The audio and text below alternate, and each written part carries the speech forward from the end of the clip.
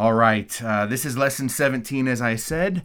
This is the period when Israel conquers the promised land. There's a gigantic book, the book of Joshua, which is really what we're going to be focusing on. So before we dive into a lot of the action here with the conquest, the military tactics, all this type of stuff, let's just do some introductory work about Joshua himself in the book of Joshua, because he is a very significant person, a very significant character in salvation history. In fact, a little Bible trivia just popped into my brain. Joshua is the first book of the Bible to be named after a person. So you can impress your friends at dinner with that one right there. But Joshua is a really important character, so let's look at him. And you can go to the Catholic Bible Dictionary, which I highly recommend for a lot more little tidbits. But for our purposes here, let's just begin with the notes. He's from the tribe of Ephraim. So if you remember, Ephraim was the son of Joseph, the patriarch Joseph back in Genesis. So he is a descendant of the patriarch Joseph, and he is Moses' right-hand man and close confidant from the very beginning of the Exodus story. You could really see, if you look at Joshua as he's popped up throughout the story, throughout the Pentateuch, it seems like he's being groomed for the position of Moses' successor all along. So he's got a very close connection with Moses from the beginning of this entire drama. So a couple of examples in your notes right here. In Exodus chapter 32, verse 17, you find that Joshua he ascends Mount Sinai with Moses. Now, Moses, of course, goes to the top and receives instructions from God for the construction of the tabernacle, but Joshua is up there as well. That's a pretty good opportunity for Joshua. In Exodus chapter 33, verse 11, you also find that Joshua is able to go into the tent of meeting with Moses, which is pretty dynamite. What a special privilege for him to do that. Go up to the mountain with Moses and go into the tent of meeting with Moses. Moses actually picks him as his, which is, of course, predictable, but picks him as his successor through the direction of God in Deuteronomy chapter 31. But you also see that he is a warrior. In Exodus 17, if you remember this story, the Israelites, after they leave Egypt, they need to fight the Amalekites. And Moses is there on the top of the mountain, and he has his arms raised. And so long as he has his arms raised up in intercessory prayer, the Israelites are victorious, right? And then so he needs a couple of buddies to hold his arms up, so because they're getting so tired. Well, Joshua is down on the battlefield leading the Israelites in that battle. And that's a really important foreshadowing for what Joshua is going to do now in the conquest of the promised land. He's going to lead his people against his enemies. So he was a warrior. He was a faithful spy. If you remember, he was only one of two faithful spies that Moses sent into the promised land to spy it out. There were 12. This is in Numbers chapter 12, so it's easy to remember. There are 12 spies. 10 of them lead a mutiny, and they appoint a captain to lead the Israelites back to Egypt. And they try to stone Joshua and Caleb, and by extension, presumably Moses and Aaron. It's just a disaster, that story. Well, Joshua was faithful with Caleb, and incidentally, don't forget that Joshua and Caleb were the only two individuals from the first generation, from those who left Egypt, to enter into the promised land. That's mind-blowing. Only 2 out of the 2 to 3 million people enter into the promised land.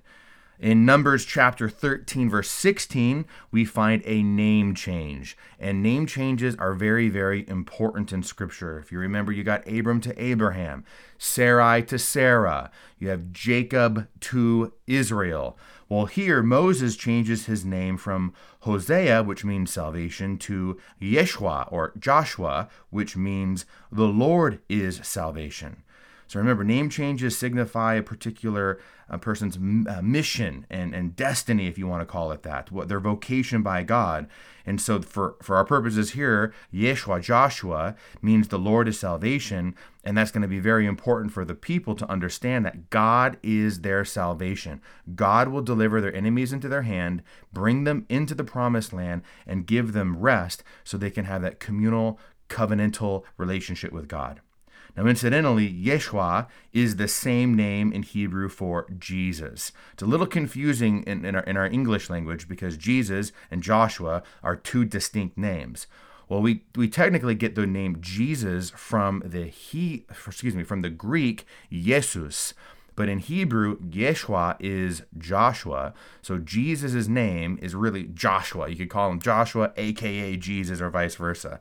And that's really going to be really important for typology, which I will sum up for you at the end of this lecture. All right, and then finally, letter E here in the notes, just these big points. Moses passes on his authority to Joshua in Deuteronomy chapter 34, verse 9, with the imposition of his hands. And that's very significant because here in the period of the new covenant, a bishop lays his hands on a man's head, a new priest. He's ordained to the priesthood, and you can see here in Deuteronomy 34 a foreshadowing, a type of the priesthood, where Moses passes this on to Joshua, just like a priest is ordained to the priesthood through the imposition of the hands. So if you go to an ordination of priests and you see that bishop lay his hands on the priest's head, you can think back, of course, to Moses and Joshua in this great story here. So a lot happens with Joshua before he gets to this point. When Moses dies here and he becomes the new leader, he's totally being groomed for this position. Okay, so now the book of Joshua, like I said, that little trivia, it's the first book of the Bible to be named after a person. This is significant because we're in a new stage, I guess you could call it, of the scriptures. The Jewish people broke down their Hebrew scriptures into three main categories, and they have a really cool little acronym. It's called Tanakh. It's the Tanakh. If you go to buy a Hebrew scriptures volume in wherever, the bookstore, Amazon, wherever you buy your books, you might find it's the Tanakh version. And the acronym, it takes the T, the N, and the K and puts little vowels with the A there. The T, the N, and the K, Tanakh, and it stands for these three main categories of the scriptures. The Torah was what this T stands for, and that's the law, the instruction of Moses, all the way through Genesis, all the way through Deuteronomy. We just completed that with our last lesson, looked at the whole period of salvation history from Adam all the way through Moses. That's the Torah. Now with Joshua, we're in the Nevi'im, which means the prophets, and that includes the historical books as well. The historical books, which are from Joshua here, all the way through 2 Maccabees. So Joshua, Judges, Ruth, Samuel's, the Kings, the Chronicles, etc., right? Ezra, Nehemiah. Those are the historical books, but the Jews called them the former prophets because the role of prophecy was very strong. You have Samuel and Nathan and Gad and Elijah and Elisha and all these prophets as well in the historical books. So the Nevi'im included historical books as well as the prophets, which we know of, like Isaiah and Jeremiah and these dudes who have their own books. That's what the N stands for. So there's T, there's N, then there's the K, which stands for the Ketuvim, which are the writings. That's the wisdom literature of the Jewish people, like the Psalms, Proverbs, Ecclesiastes, Job, and these types of things, Sirach. So you've got the Torah, the Nevi'im, the Ketuvim, the Tanakh, T, N, and K. So here with Joshua, as I said, it's the first of the historical books. So it's a very, very important time in salvation history because it's this hinge or this bridge between the Pentateuch, which is Genesis through Deuteronomy, and the rest of Israel's salvation that runs through 2 Maccabees. But I don't want you to look at it as a clean break. Deuteronomy is boom, done. There's the end of the Exodus. And now we're into the historical period. Obviously, it's all history. It's all salvation history. And in a particular way, Joshua has a large overlap because, as I'm going to explain to you in a variety of different ways, he's a new Moses. He's being depicted in so many ways as a new Moses who completes the mission of the Exodus. Really, with the death of Moses in Deuteronomy 34 and the close of the Pentateuch, the drama, the story of the Exodus is not yet complete because they haven't taken the promised land. God hasn't given them the promised land yet. So Joshua completes that mission, right? So if you remember Moses, when he died in chapter 34 of Deuteronomy, he died because, if you think back to Numbers chapter 20, he disobeyed God. God said to him, speak to the rock, and the rock will yield forth its water. But Moses didn't do that for a variety of reasons. He struck the rock twice, and his punishment was that he wouldn't be able to enter the land. So Joshua steps into his sandals, so to speak, to continue that mission, right, to bring the people into the land of their fathers.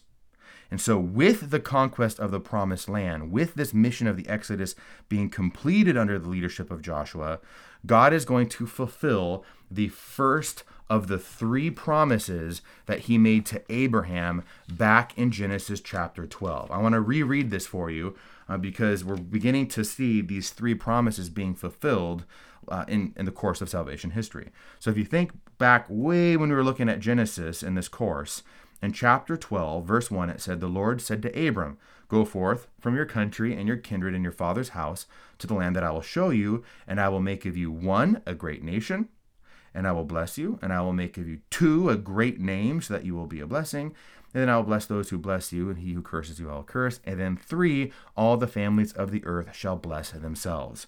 So this is the threefold promise, and then later, of course, it's the threefold oath of a great nation, a great name, and worldwide blessing. Well, now at this period of salvation history, the promise, the oath of a great nation is being fulfilled through Moses and Joshua.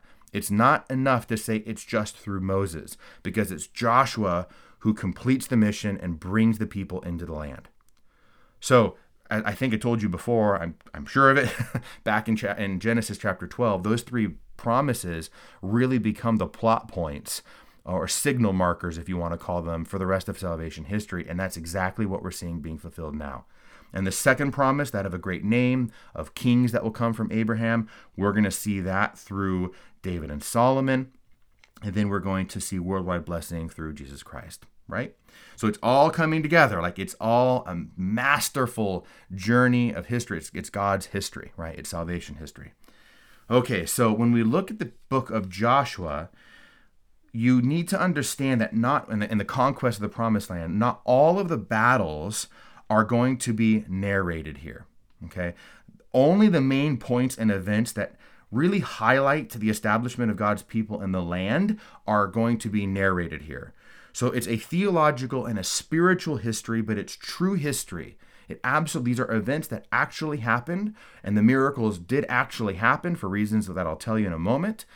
So there's a lot of, it's kind of front loaded. In fact, that's a perfect segue into this next point in your notes here with the structure of the book of Joshua.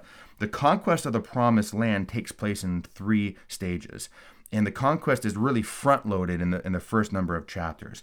So the people enter into Canaan and destroy the strongholds, beginning with Jericho, right, in chapters 1 through 8. And in fact, in this lesson, we're going to spend most of our time in chapters 1 through 8, giving you the highlights.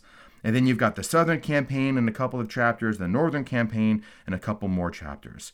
And it's this pretty fast pace, but a lot of the main details happen at the beginning with Jericho, and then really quickly a little story of Ai. I'll share that with you later on. And then the second main portion is the division of the land amongst all the tribes. They get their inheritance finally, except for Levi, right? Levi belongs to the Lord. That's typically the part that most people skip over. You begin to nod off a little bit when Joshua's there, just dividing up the land and handing it out to the various tribes. But it is significant, and it explains the maps that you're going to find here and there of the inhabitants or the Israelites and where they dwell. And then finally, the last two chapters here is Joshua's farewell speeches before he dies.